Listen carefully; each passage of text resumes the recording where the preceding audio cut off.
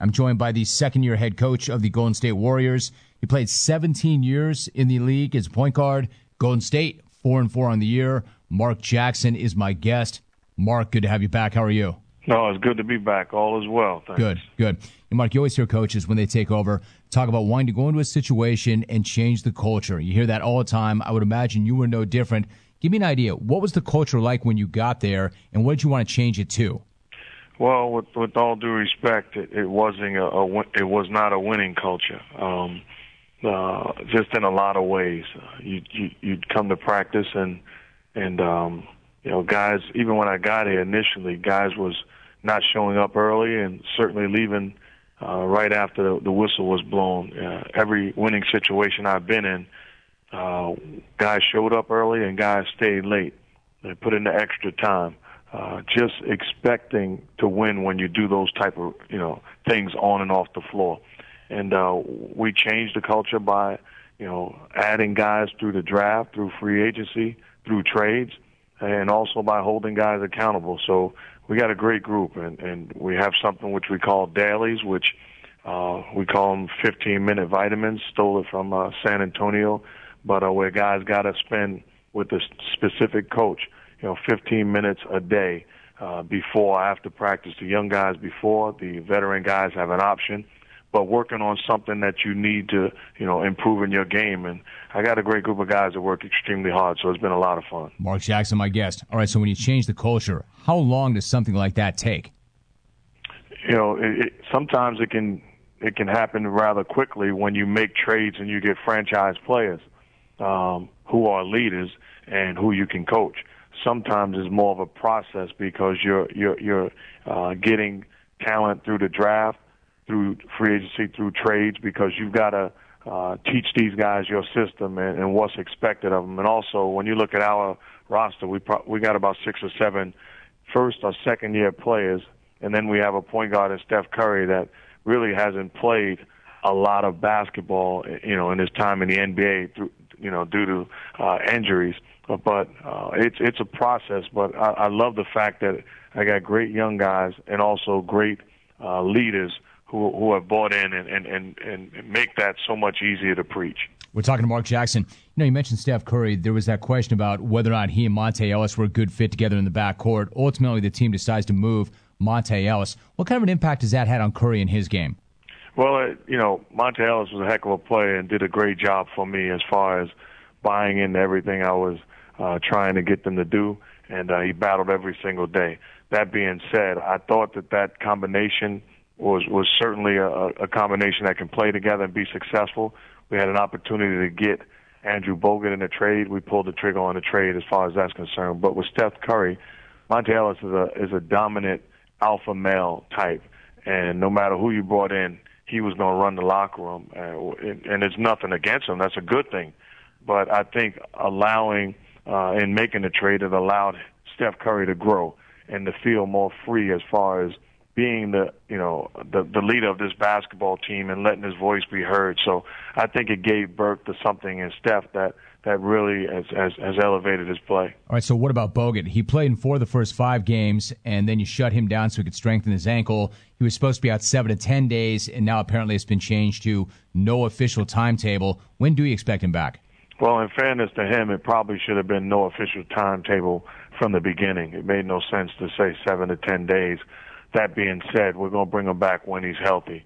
I think it's important to make sure that he's confident and comfortable with where his ankle is, and make sure that he's strong enough physically and in great shape where he can help us. Our job right now is to hold the fort down, continue to play solid basketball, and look forward to having him back. But we don't want him back until he's ready to play the game of basketball with no restraints physically. Golden State head coach Mark Jackson joining us. Mark, Charles Barkley said earlier this week that Stephen Curry's not a point guard and that Andrew Bogut will never play at a high level because of those injuries. What's your reaction to it? No, I love Charles, but, his job is to move the needle, so he's going to say things. I'm not even sure if he can, name the starting 5 for the Golden State Warriors right now. Andrew Bogut will play again, and he will play at a high level. And Steph Curry is a point guard. When you look around this league, how many guys are old-fashioned point guards? These guards these days can score much better. They're quicker, they're stronger, they can do a lot of different things. And with the rules where you can't touch them, it makes it easier. But he's a legitimate point guard. We're ecstatic to have him and to be able to have locked him up for the long term. Hey, Mark, go back to Charles for a minute. I mean, you understand how the media works, and Charles is a pretty influential member of the media. Do guys pay attention to what he says? And how much weight does it carry what he says? How much of the needle does he move? Well, as far as players are concerned, they certainly do. You know, at the end of the day, he's an all-time great. And he did it on the floor, and he's absolutely doing it in the media world. I'm happy for him, and like I said, I love him. But at the same time, it has an impact what he says. When guys realize that people are watching TNT and watching the show, and they hear his voice, whether he says it jokingly or whether he says it seriously, it has an impact. But to the great ones, to the very good ones or the confident ones, it doesn't matter. It's entertaining, and you play your game and don't get caught up in it. As far as Steph Curry is concerned, it's not going to bother him that Charles Barkley made an assessment as far as his point guard skills, ability. Mark Jackson, my guest. Mark, here in L.A., of course, there's so much talk about the L.A. Lakers. And when they fired Mike Brown, a lot of coaches had a real issue with that. Stan Van Gundy called it, quote, the most ridiculous firing in NBA history. I mean, you could see he was upset about that. What was your reaction, and what did you think about them removing him 5 games into the year? Well, Mike Brown is going to be just fine. You know, he's a very good basketball coach who's had a heck of a career thus far. He'll get another opportunity.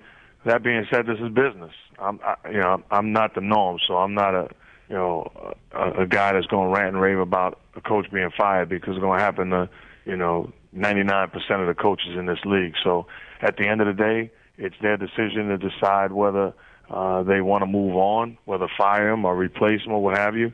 They made that decision, and they move on, and Mike D'Antoni moves in at the same time. Mike Brown is going to be just fine, so I'm not going to go on a rant as far as whether it was just or unjust.